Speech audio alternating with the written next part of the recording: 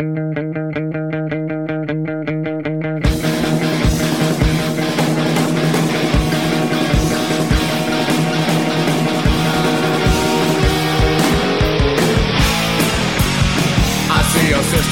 to Metal Matters, a Gimme Radio podcast. I'm your host, Mike Hill, and I'll be leading you on this adventure. We'll be getting into deep discussions about classic records, profiles on up-and-coming bands, and interviews with your favorite artists. You can check out new episodes every week, so be sure to subscribe and never miss out.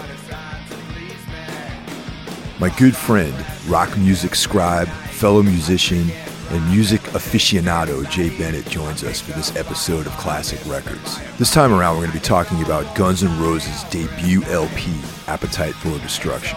I remember picking this record up at Tower Records in Boston. At the time, I wasn't really into that style of music. I was totally blown away when I put the record on. That sort of brought me back into listening to heavy rock. Yeah, it was a really important record for me. And as time went on, we can all see that it was a very impactful record on hard rock music in general. Guns N' Roses was not the type of band that I was listening to at the time that Appetite for Destruction came around. You know, and it kind of coincided with me living in Boston the first time around and all that kind of stuff. So... Yeah, that's funny because I kind of assumed that was the case with you, but I also know that you are, have been expanding your horizons in all over the last few years. So I was pleased that this one came up. This record, of course, for me was like, I remember, being, let's see, what year did this come out? 87. So I would have been 11 when this came out.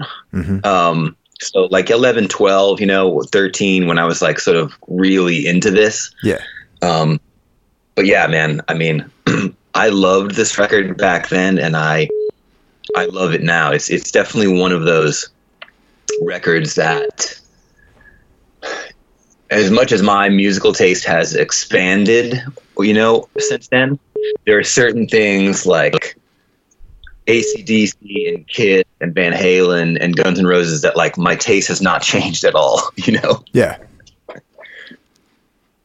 And this is it's funny. It's kind of turned me. This actually became like a mild obsession of mine when the record came out, and it kind of turned me around because I was definitely, like I said, I was listening to like Husker Du and the Replacements and stuff like that. That was kind of like,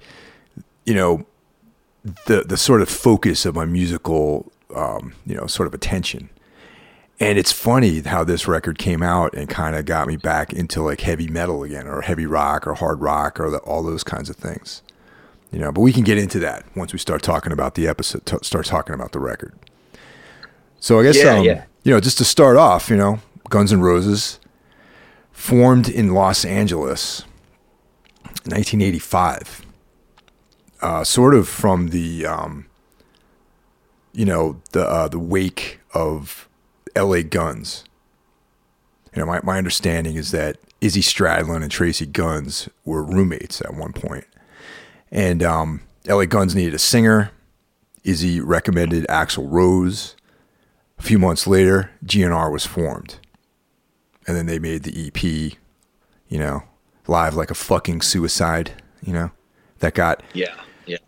That sort of got incorporated onto subsequent editions of this record and also came out, after they were, huge. They got re-released.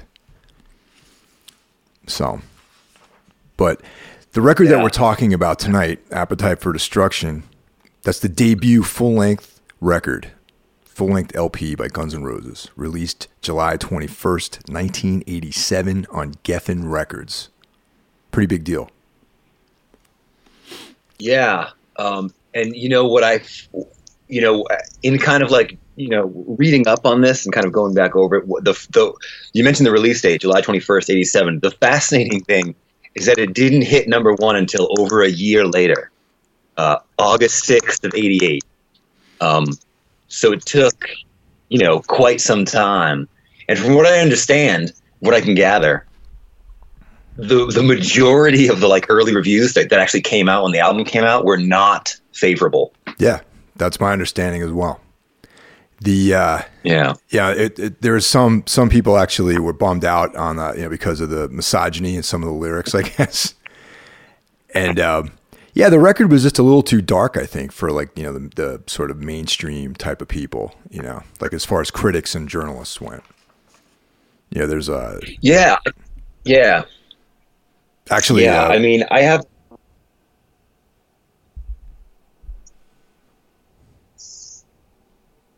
Oh, sorry. Go ahead. Yeah, no, I was just going to say that there's a couple. I have little bullet points here.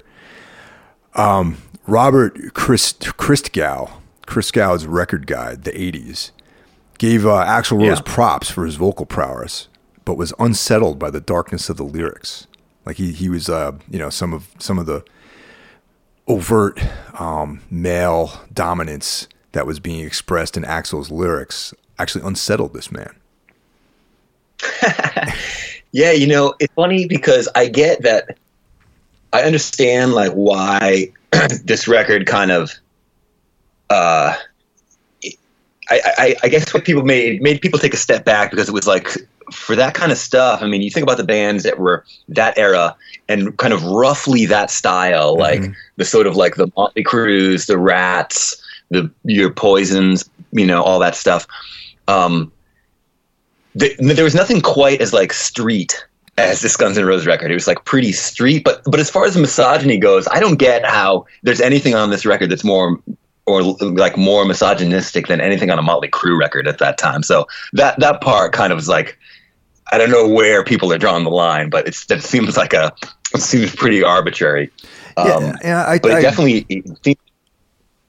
Yeah, I agree with that. Just because, like, I think the lyrical content was pretty much in line with a lot of the bands, like Motley Crue and whatnot. But I just think that maybe the intensity of the music and the image, and they just seemed more real, I think, than Motley Crue. I think that's kind of like what these guys are reacting to,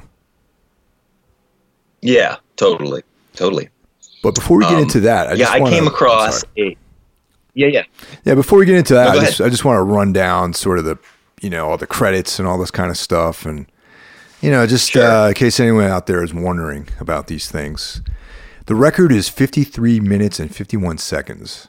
Recorded January 18th through March 23rd, 1987 at Rumba Studios, Canoga Park, California, The Record Plant, L.A., Can-Am Studios, and Tarzana. Now, they wrapped up recording in March, and then the record came out like just a couple months later, which I thought was pretty impressive. And that's how they did it in those days. There was no lack of pressing plants, and back in those days.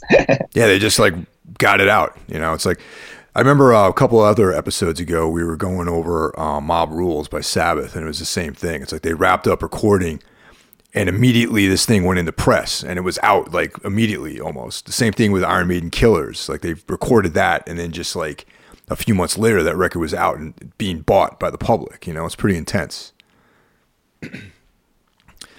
Yeah, I mean, the good old days. Yeah. So this features what I think most people consider the classic lineup of Axl Rose on vocals, Slash on guitars, Izzy Stradlin guitar, Duff, Rose, McKagan on bass, and Steven Adler on drums. And this lineup existed pretty much only for that record, and then became this musical chairs of different people, including Matt Sorum and all these other guys. Production credits, we have Mike Klink, who was the producer and engineer. Now, Klink, coincidentally, was originally began production of Metallica's And Justice for All, but was replaced by Flemming Rasmussen, who did some of their other records. So yeah. And that was. I guess they had talked before they settled on Mike Klink. I guess they'd considered Mutt Lange, but Geffen didn't want to spend the cash on Mutt Lange. And then Paul Stanley from Kiss, I guess, was an option. Oh wow! But he wanted to like change the songs around and change Steven Adler's drum setup, and so they shit canned that. Oh wow! Okay. That would have been interesting if Paul Stanley was like the producer. Like he would have taken more of a hands-on role, I guess, in crafting the songs. You know, he would have Yeah, been like it Phil sounds like that's Spector. what they wanted. Yeah, exactly. Yeah, yeah. I found out something cool about Rumbo Recordings too in Canoga Park, which you mentioned. Apparently it was owned by Daryl Dragon, Yeah. who otherwise known as Captain from Captain and Tennille. No way. Huh. Yeah, yeah. Wow. And he passed away in January, very recently. Oh, So, wow. Damn. there you go. They had a TV show, didn't they? The Captain and Tennille. I believe so. They were very much they were kind of like the minor league Sonny and Cher. That hat of the captain's, that's definitely an interesting look for somebody to sort of craft, I think, you know. He was a trailblazer. Yeah, trailblazer of the captain hat, you know. So just real quick, just run through the track listing, because there is something interesting about that. It's, you know, typically you'd have side A and side B, right? But Sure. you would, back then, they decided to do something novel by going with side G and side R on the record. Yeah. So side G, that included Welcome to the Jungle, It's So Easy, Night Train, Out to Get Me, Mr. Brownstone, and Paradise City. Side R featured My Michelle, Think About You, Sweet Child of Mine, You're Crazy, Anything Goes, and Rocket Queen. And there was a little bit of a concept behind having, the G and the R. I guess side G, those are all songs about drug abuse and hard times in the big city. And side 2 was about love, sex, and relationships, or side R rather. Correct myself. So there was quite a bit of a thought went into that. Although I read that, but I found out another interesting detail. It's rumored that Think About You could have just as easily been on the other side of the record, because people think it's about relationships, but the rumor is that Think About You is actually another heroin song, like Mr. Brown's song. Really? Like Mr. Brownstone. Huh. Yeah. Yeah. That's according to the NME. Yeah. Really? Wow. Yep. Yep. Okay. You know, it's those guys like to party, from what I heard. I heard that too. But it's interesting because not to change records, but it's interesting because that's not the first time that's happened, or it was the first time, but it happened again with Lies on the song "Used to Love Her." They got all kinds of flack for being a misogynistic song, but they came out and said, well, the song is actually about Axl's dog, and the dog died and they buried it in the backyard. Oh, really? So, who knows if that's true? But you know what I mean? There's these double meanings floating around all the time. Yeah, that's that's interesting. Also, there's, somehow I doubt that, man. You know what I mean? Let's be real here. It's like, that just sounds like deflection and maybe a little bit of smoke screen, and I don't want to believe that. It's a good story, though. You know what I mean? It is a good story, but sounds like a little bit of a backpedal, if you ask me. Now, there was quite a bit of controversy around the original artwork for the record, and yes, yeah. Do you have which version of do you have the LP? I'm assuming you do. I have both versions of the LP. I was lucky enough to score and one of the original. They only printed 30,000 or something like that of the original Robert Williams artwork. I bought one in the late '90s, when no one cared about vinyl. Oh, wow. So I have both versions. And as a side note, and I tried to dig this up to be prepared for this, but I couldn't find it. I actually interviewed Robert Williams about this piece and how Guns N' Roses licensed it from him and everything. I did an interview with him about it years and years ago, maybe 10 or 12 years ago, but I couldn't find the piece. So, and it's not online. So I was hoping to dig that up so we could go a little deeper on that one, but no luck. So as you mentioned, Robert Williams did this original piece of artwork, which is the aftermath of a robot raping this young woman, panties around the ankles, the whole 9 yards. And what appears to be a metallic warrior is rushing to the scene of the crime, albeit late, too late to really make a difference. to possibly mete out some sort of Yeah. street justice on the robot rapist.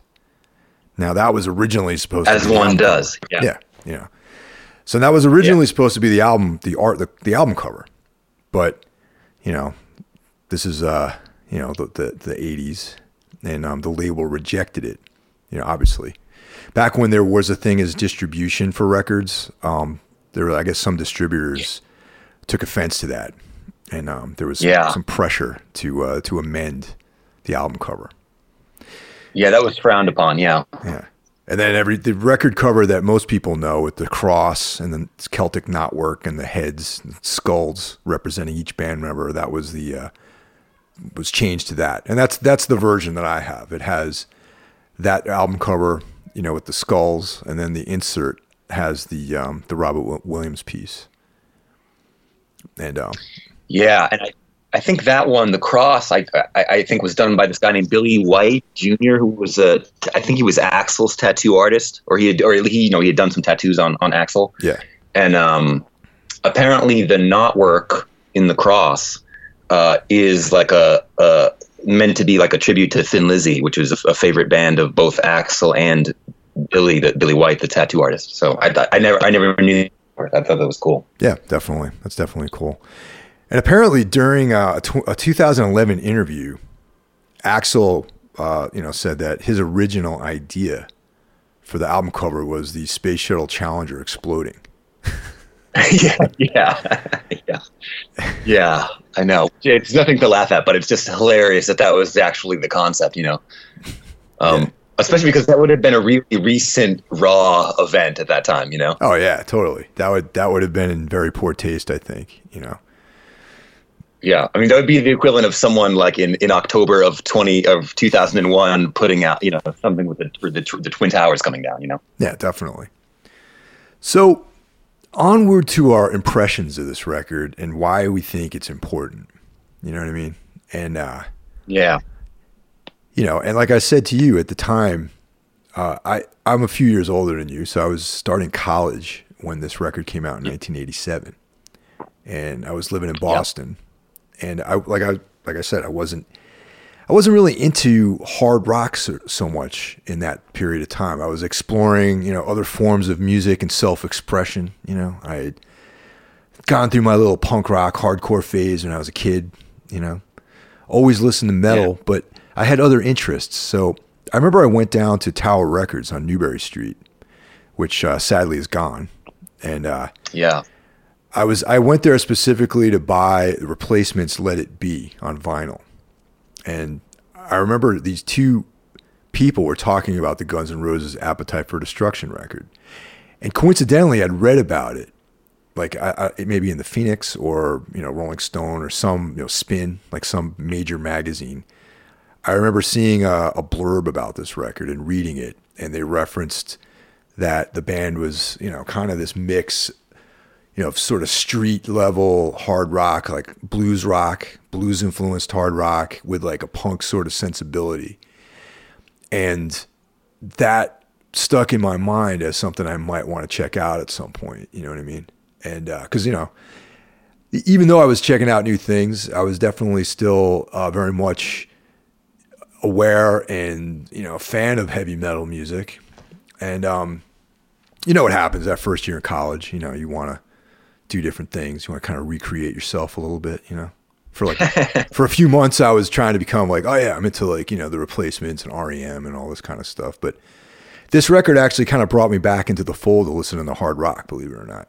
So that's why it was really important to me. But yeah, so I heard these two kids talking about it and Replacements. You know, I'm like, oh, Guns N' Roses, and they had like an end cap, and that was the record. I picked it up, bought both records.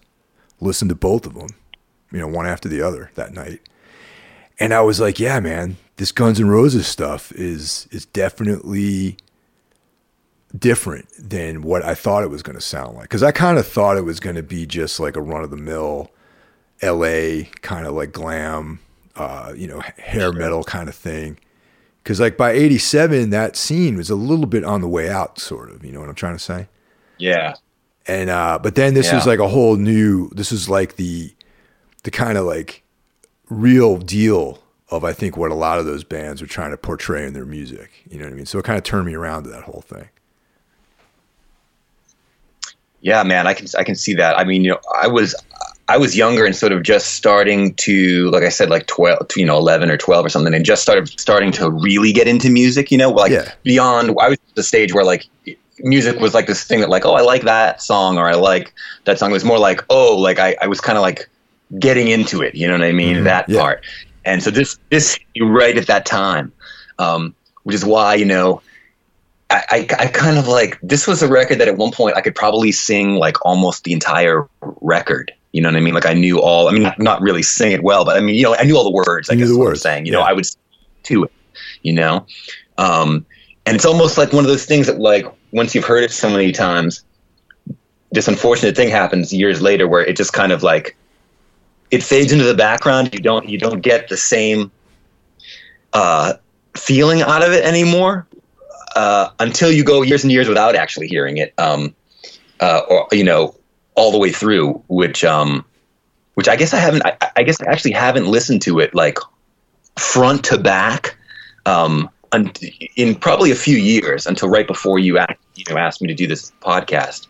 I've listened to a song there, a song here, a song there, of course, but the whole thing front to back, and it's like it's an incredible piece of work, man. It's like it's.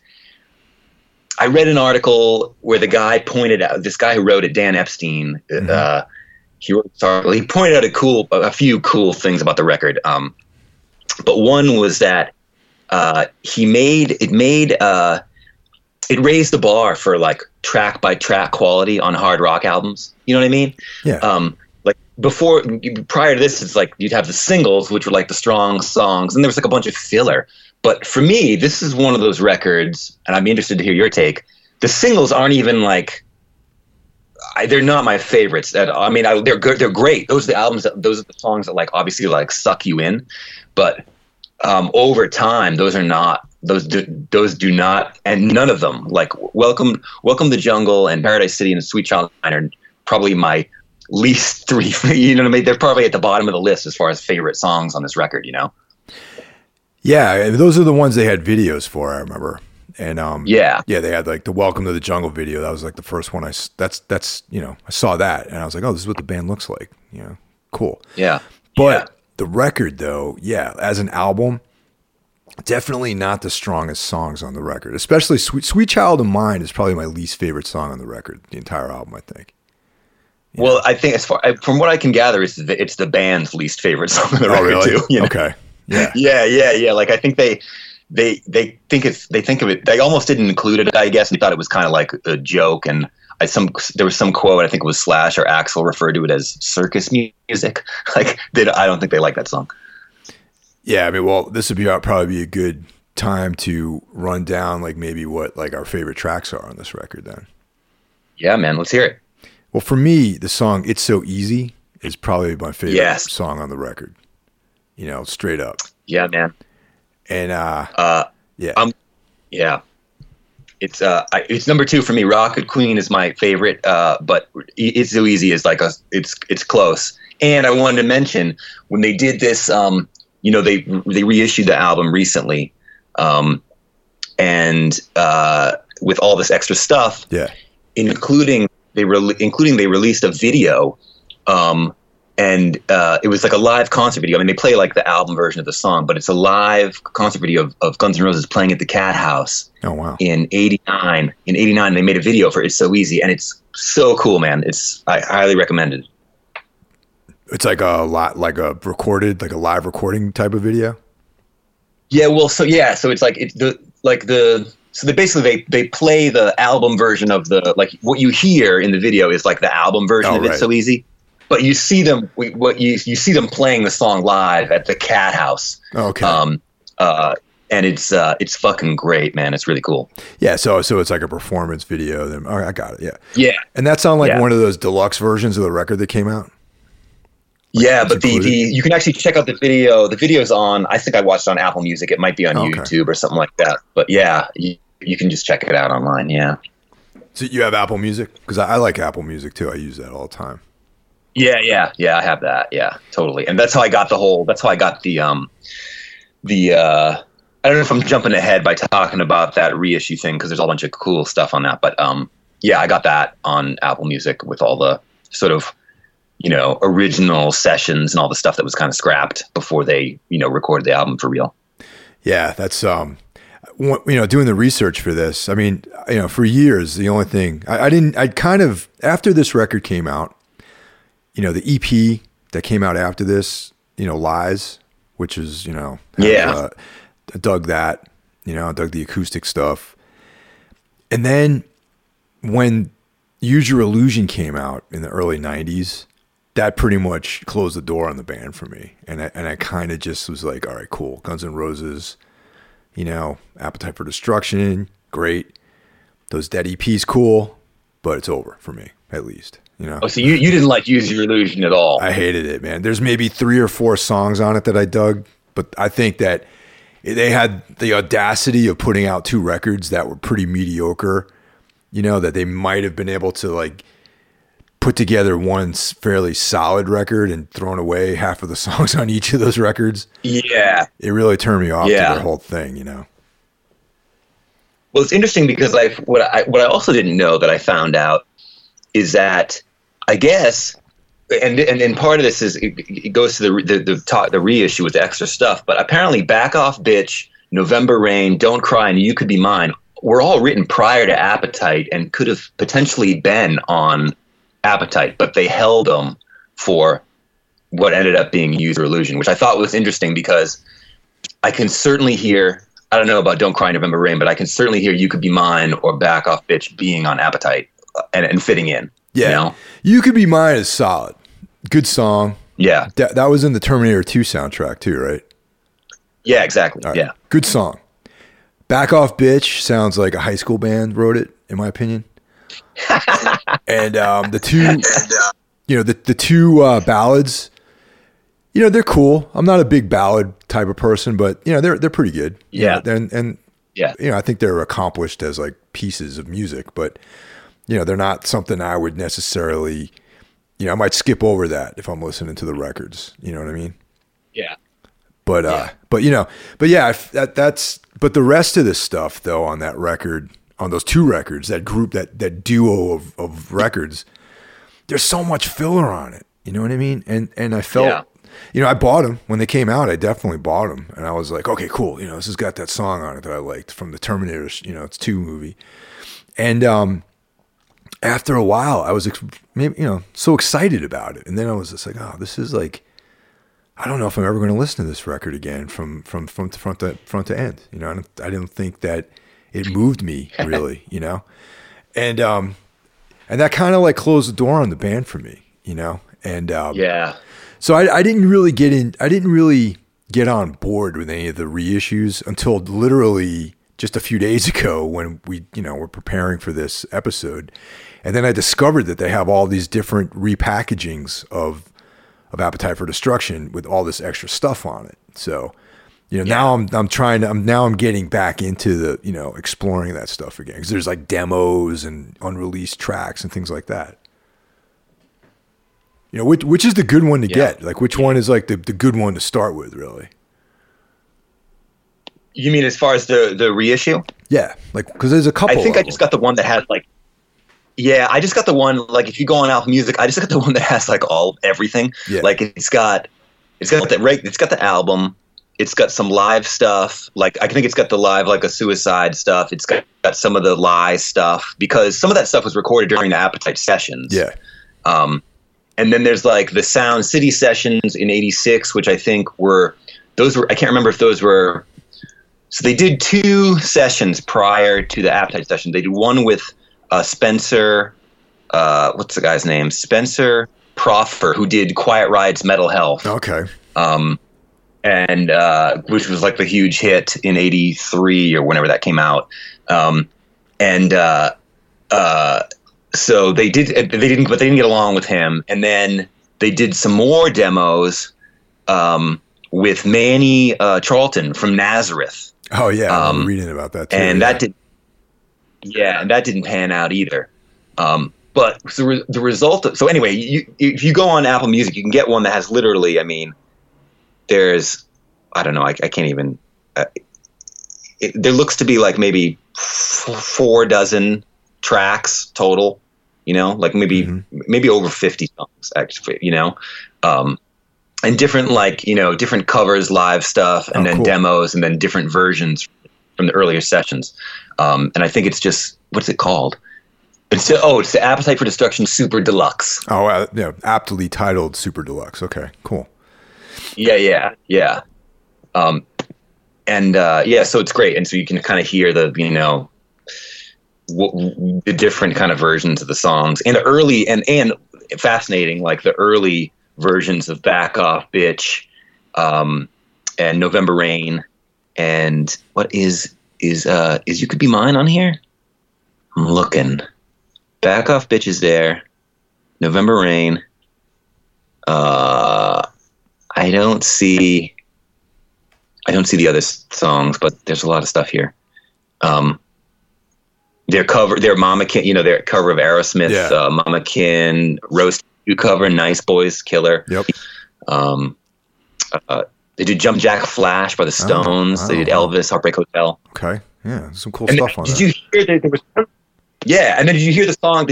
I think it was from the Spencer Crawford sessions. They did a song called "Shadow of Your Love," which they actually released as a 7-inch like last year, I think. No. I don't know if you heard that, but it's like it's like one of the most punk Guns N' Roses songs in existence. Like it's got that Appetite energy, you know? Oh, cool. Yeah, that sounds like it's much to check out then. Yeah, totally. Yeah.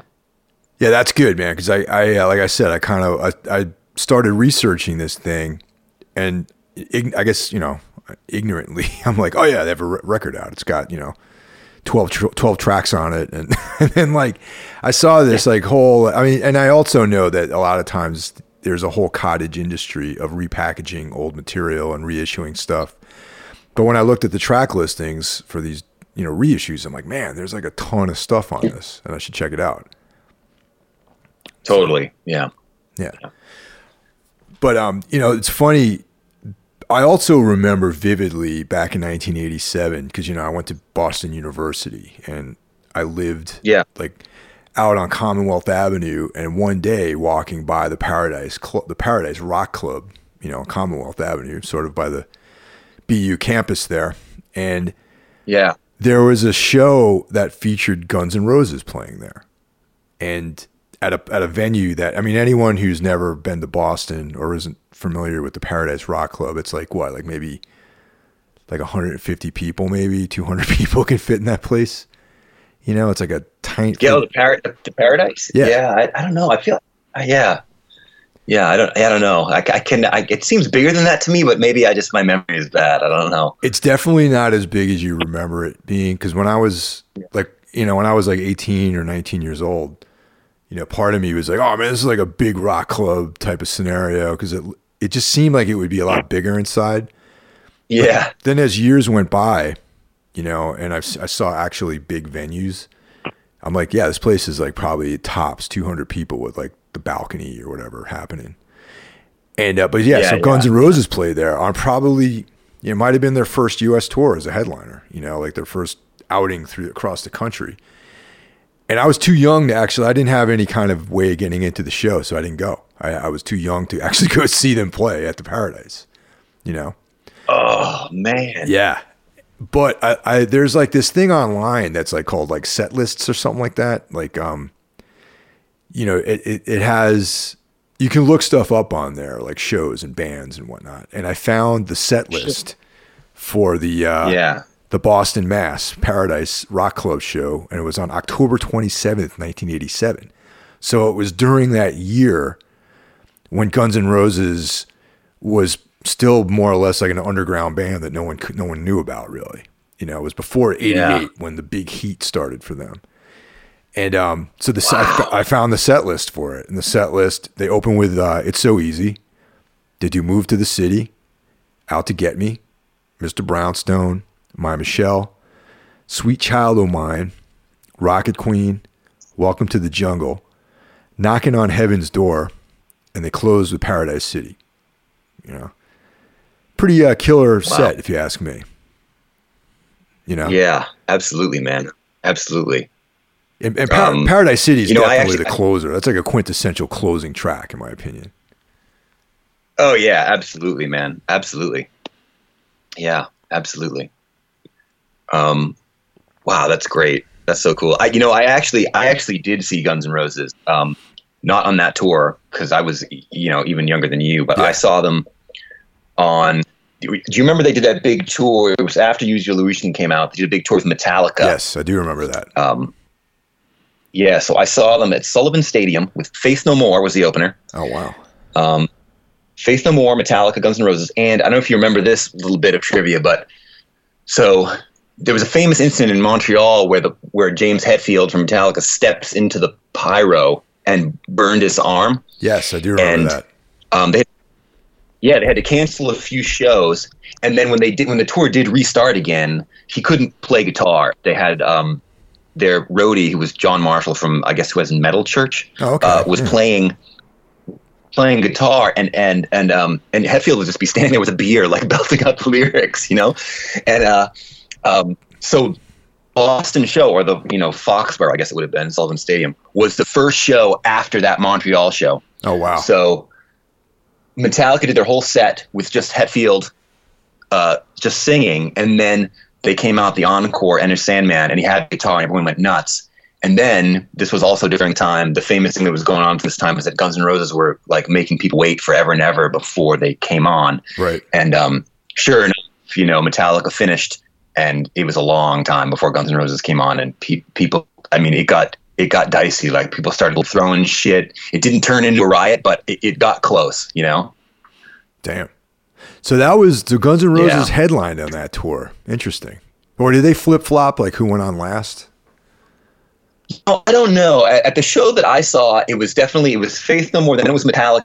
It was great because Metallica kind of played as the sun was going down. It was the summer, Yeah.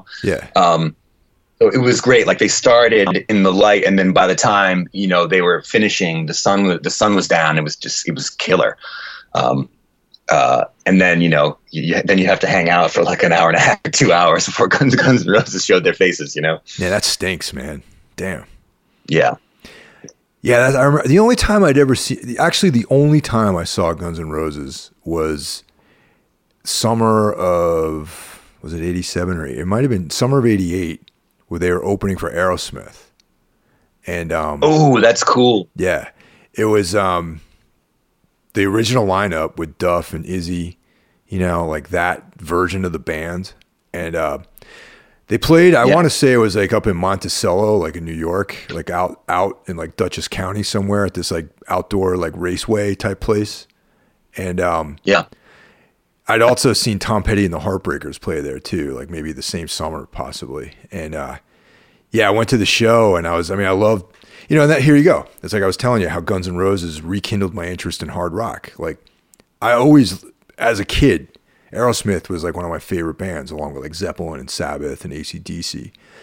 And listening to Guns N' Roses made me get back into Aerosmith, right? And I was like, oh man, this is like Guns N' Roses is like Aerosmith, and like a modern Aerosmith, or like a tougher like Rolling Stones kind of thing. They weren't like Motley Crue, who I really was not into like that kind of stuff at that time.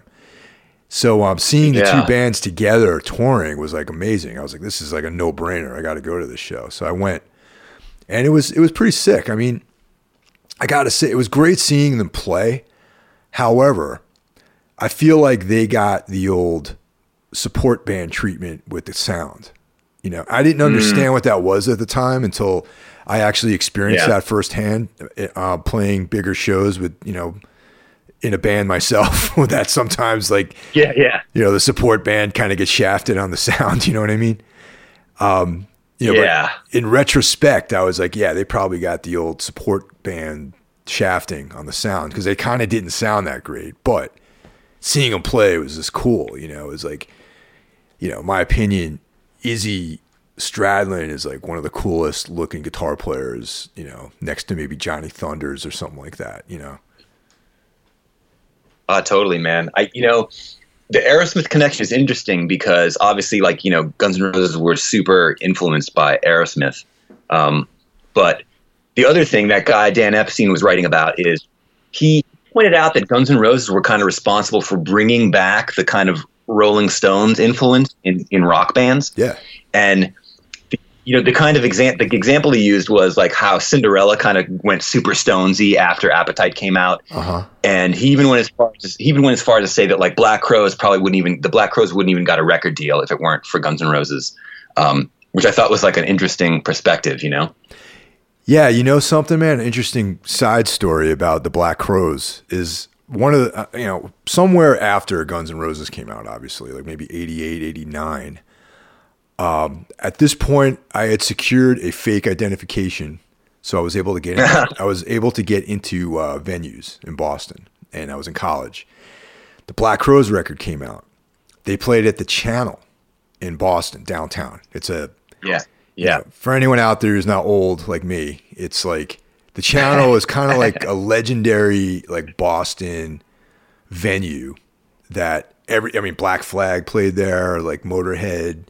It's like kind of one of those things, like someone should write a book about it or do a documentary about the Channel. It was like way downtown in Boston, like almost impossible to get to unless you had a car, or if you wanted to take a subway there and you walked and you kind of had to know where it was, you know what I mean? But it had great shows there. So Black Crowes opening for Junkyard. That was the show I went to. Wow. Yeah. Wow. And the reason why I went is because I was into Guns N' Roses. Junkyard featured Brian Baker from Dag Nasty, Minor Threat. It had dudes from the Big Boys in it, who was a punk band that I was into at the time, and they were doing this like Guns N' Roses like blues sleaze rock kind of metal band, and They were the headliner with special guest Black Crowes. And I remember like, wow, these guys are really good, man. They're cool, Then, years later, they're like this institution, like they're massive, Black Crowes are it's like a classic rock band now for the most part, Yeah. Oh, totally. But I have to agree with you that it opened the door to that, that sort of Stones influence. And, and for sure, that band, it had Guns N' Roses not hit, that band might have still just sort of languished in obscurity. They just would have been a bar rock band, in Georgia. Yeah. Yeah, man. Yeah. Yeah. But also, I'm going to go even further to say that Guns N' Roses also changed the trajectory of a lot of those kind of like post-rock British bands too. I mean, most notably the Cult, Oh yeah, man. Yeah, absolutely. I mean, there's no question about that. Yeah. And in addition to the Cult, there was like bands like The Mission and this other band called Balaam and the Angel, which they started out as this kind of death rock, like gothic, goth rock kind of bands. But, in 88, 89, they became these like sleazy blues influenced, rock and roll bands. It's such a, I don't know. It's like, I don't know if you can attribute all this to Guns N' Roses but I think you can because of their huge success. And of course, when a band's successful, people want to emulate it, So it was like this phenomenon. Yeah. Oh, and dude, and even you can even see what they did, like, because really the only like sort of competition they had at the time when they came out was Motley Crue, as far as someone who's like doing that kind of like, it was that sort of like glammy hair metal, but it was still like heavier, Motley Crue, those first two records were heavy, Sure. And then, but so like 87, right? The Crew come out with Girls, Girls, Girls, which wasn't that heavy and really wasn't that good. Guns N' Roses come out with Appetite, and then Motley Crue come back with like a super heavy record, or a lot of it, like Dr. Feelgood in 89 was like, you can tell that it was like, it was a challenge. Like something happened, like Guns N' Roses made Motley Crue like sort of check their game. You know what I mean? Which Crue record had Kickstart My Heart on it? Was that Dr. Feelgood or Girls, Girls, Girls? That's a good question. I want to say it was Dr. Feelgood, but let's look it up on the Interhole right now. The Interhole. It's a good a name for it as any, I suppose. Yes, man. Yep, Dr. Feelgood.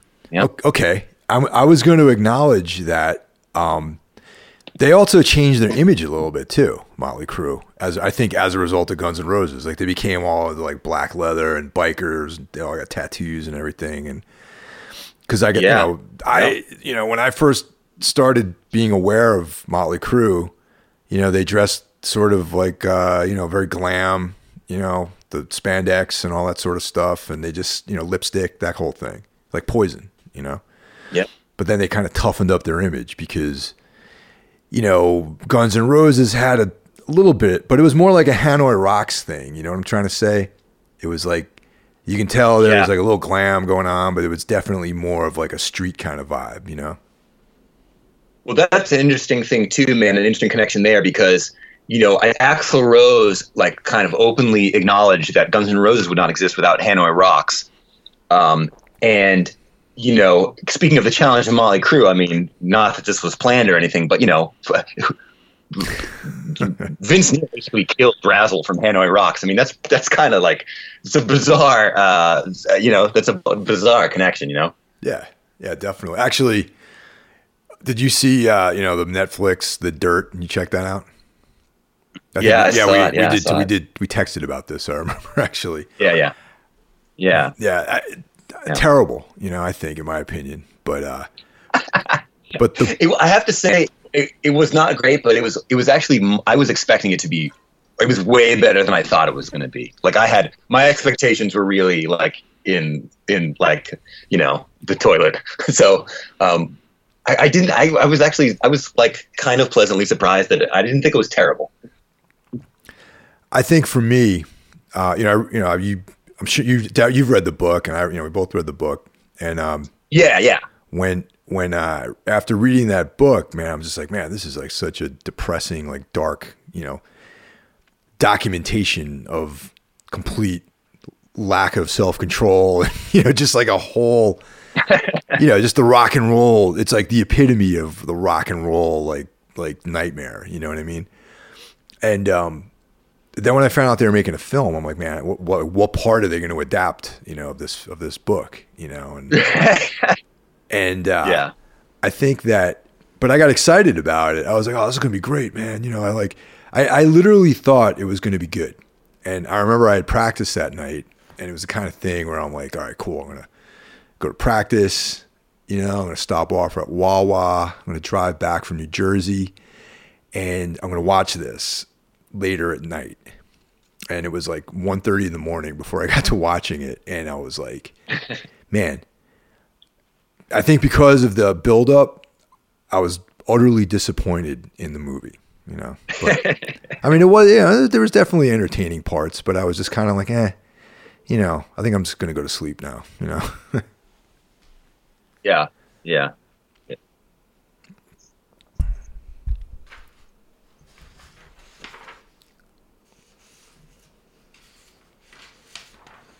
Trying to see. I think I had a couple other things to go over here. Yeah. Well, I have something to bring up. I don't know if you came across this, but I did not know this at all. But apparently, Axl in 1999, Axl re-recorded the entire record, Appetite for Destruction, the entire thing with the band he had at the time. Really? And it was never released, but except for apparently a clip of the re-recorded version of Sweet Child of Mine plays over the credits of that terrible Adam Sandler movie, Big Daddy, that also came out in 90.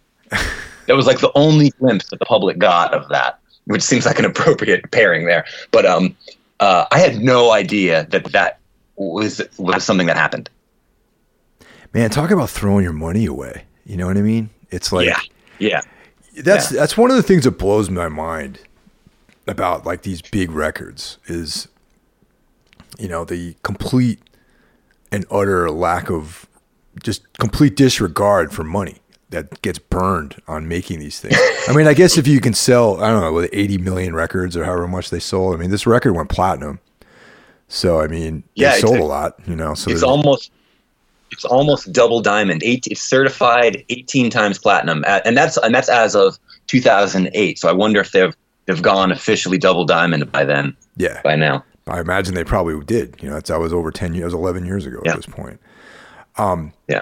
But even when we were discussing these different iterations of the recordings, you know what I mean? There's, you know, the sessions they did with the dude from Nazareth.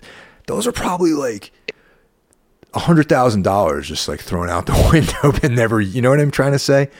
Like that was going into a studio, like a 24 track with a, you know, like a huge, probably astronomical day rate, you know, with all the accoutrements, you know what I mean? Everything, techs, you know, deli trays, all that stuff, you know what I mean? Like hospitality, all that, you know, unlimited, whatever. Got to have deli. Yeah. During your session, you know, these aren't just plus like, plus all the cocaine. Oh yeah. You know, all the cocaine and booze and hookers and all this stuff, you know, and I'm sure like, you know, they weren't, and they were probably in the studio for like a couple, you know, like, you know, a month or two making a record. Yeah. And then it's like, oh no, this isn't doing it. Okay. Done. Yeah. You know, then maybe someday, 30 years from now, we'll remix it and it'll come out on a deluxe edition of the record. And then they do it again, right? No good. No, we don't like it.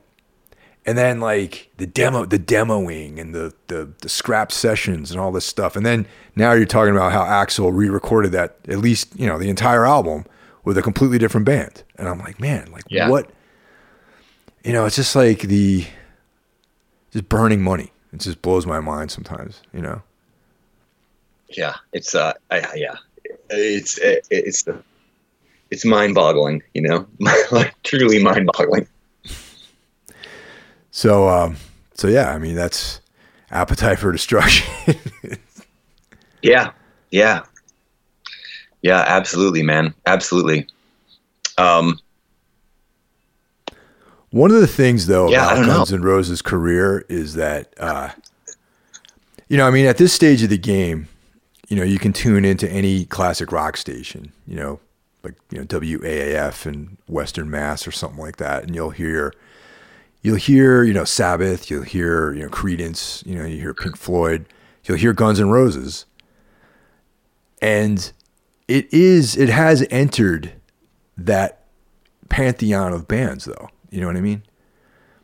And the one thing, absolutely. The one thing that is different about them though, is that, you know, Pink Floyd has, you know, Dark Side of the Moon, Animals, you know, they have a very impressive catalog of successful records and records that were meaningful to people, you know, Sabbath, like, you know, all those bands. Guns N' Roses really only has this one record, in my opinion, that is meaningful, you know? I mean, I don't know. I like I said before, the Use Your Illusion thing didn't do it for me. Didn't seem as important. Didn't seem as like impactful as this record. And I think like that's the only bummer about them is that for whatever reason they just couldn't keep the energy together. They couldn't keep like the personnel, or, you know, and despite, I mean, it's funny though, you know, oh yeah, these guys were just like out of control with drugs and everything. So was Sabbath, man. You know what I mean? They had Ozzy was in the band for what, 6 albums, you know what I mean? And 8 albums, right? Yeah, they were able to like make 8 records with Ozzy Osbourne, who probably is one of the most out of control like rock stars there is, you know. And I guess like for me, it's like I would love to have seen Guns N' Roses make more records like Appetite for Destruction. You know? No, I agree, man. And I mean, and Sabbath's a great example. I mean, those guys were, you know, they had the egos and the drugs, obviously, but you know, they, like you said, they made 8 records with Ozzy. 6 of those records were awesome. Yeah, you know, and even the last 2, like, they weren't that great, but they had some really good songs. I mean, that was more like, you know, Use Your Illusion, where it's like, there's a couple of gems in the wilderness there. But I mean, still 6 records. And those were in the days, like, we were talking earlier, like being impressed how the record gets finished, you know, in March and it's out in, you know, June or something. Yeah.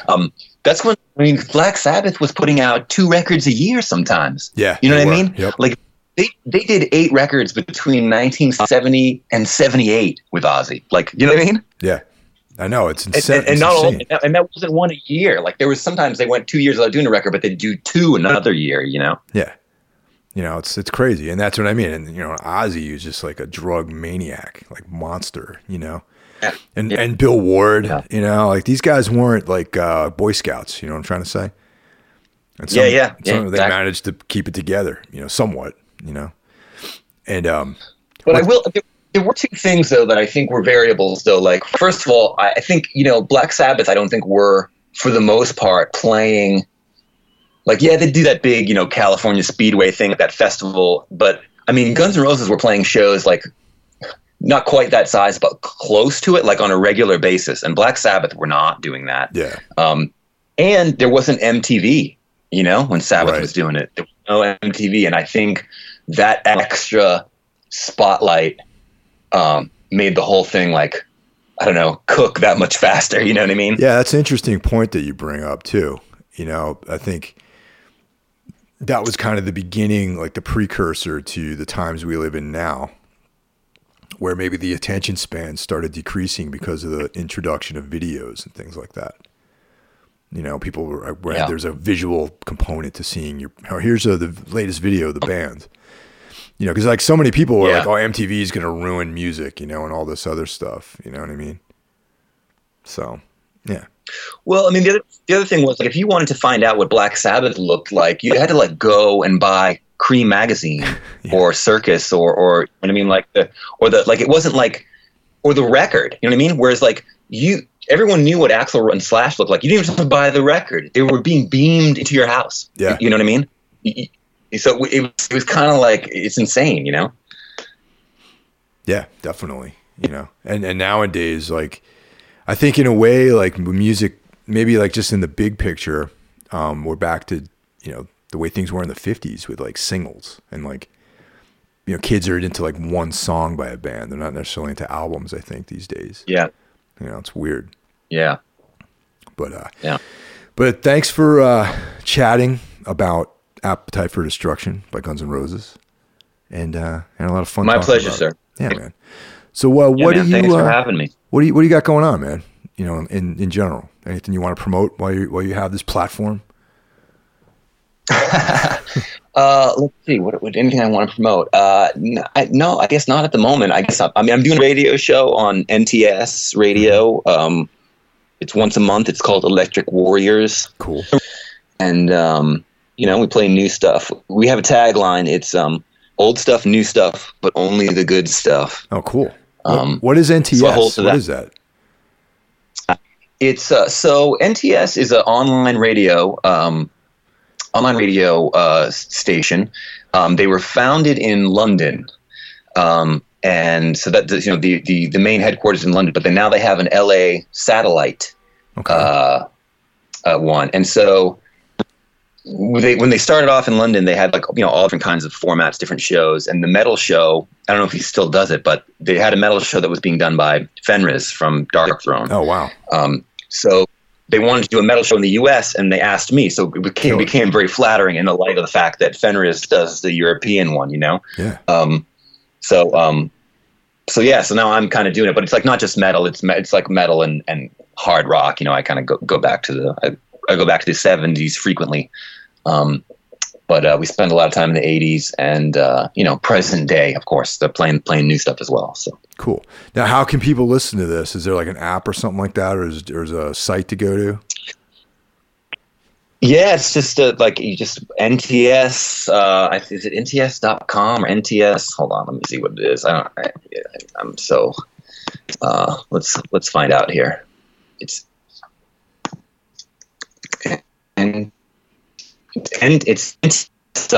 live. The show's on once a month. You can look it up. The old shows, mine was called Electric Warriors, and the old shows are all like archived, so you can go see the playlist, or you can go like listen to the actual show if you want. The last one was just this past Thursday, so it's still pretty fresh. So that's NTS.com. NTS.live. NTS.live. Okay, cool. That's awesome that it's archived, man. Yeah. So it's like we can go back and check out Electric Warrior and all your playlists and everything's it's in there. Yeah, it's all there. Nice. Yeah. And there's goofy photos of me and everything. Right on. Are you still doing that Tuesday night Heavy Tuesdays thing out in LA? Yep, Heavy Tuesday has been going strong at Footsie's in Los Angeles for a decade now. Damn! Wow. Every Tuesday night, the heavy metal and hard rock. Yeah, we just did it last night, so I survived another one. Now, do you do this by yourself, or is that other guy involved that used to work at Hydra Head? What's his name? I can't forget his name. The Vacation. I can't remember his name. I think he owns Vacation Vinyl or something like that. Is he part of this at all? Yeah, Mark. It's funny. Mark only actually did that did Heavy Tuesday with me once. He did the very first one, and then he'll tell you that he was fired, but that's not actually what happened. He quit. Okay. But then I was doing it for years and years with Scott Carlson from Repulsion, Nice. and Tom Neely, the one of the creators of Henry and Glenn Forever, which your listeners might be aware of, the comic book about Henry Rollins and Glenn Danzig living together in domestic bliss. But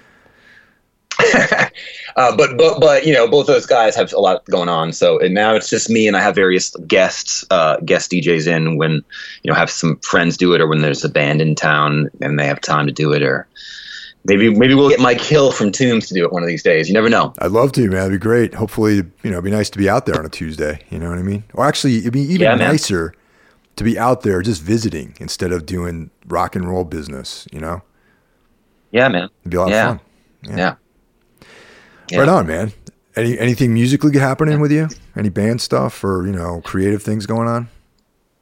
Yeah, I'm always kind of doing that stuff, but I can tell you a little bit about it when we're not on the podcast.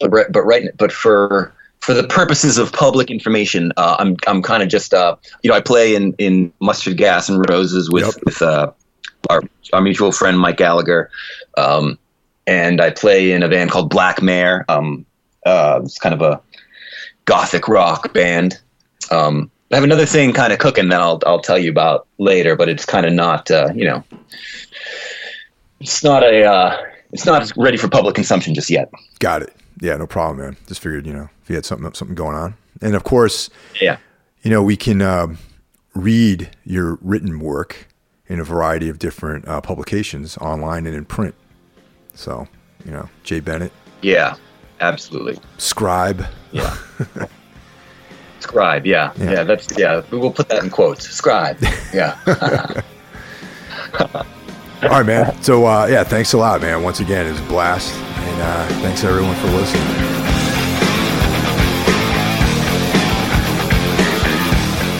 You've been listening to Metal Matters, a Gimme Radio podcast. We'll be back next week, so be sure to subscribe and never miss out. Also, be sure to check out Gimme Radio via web, iOS, or Android for one of the best metal communities in the world. Exclusive interviews and merch, and so much more.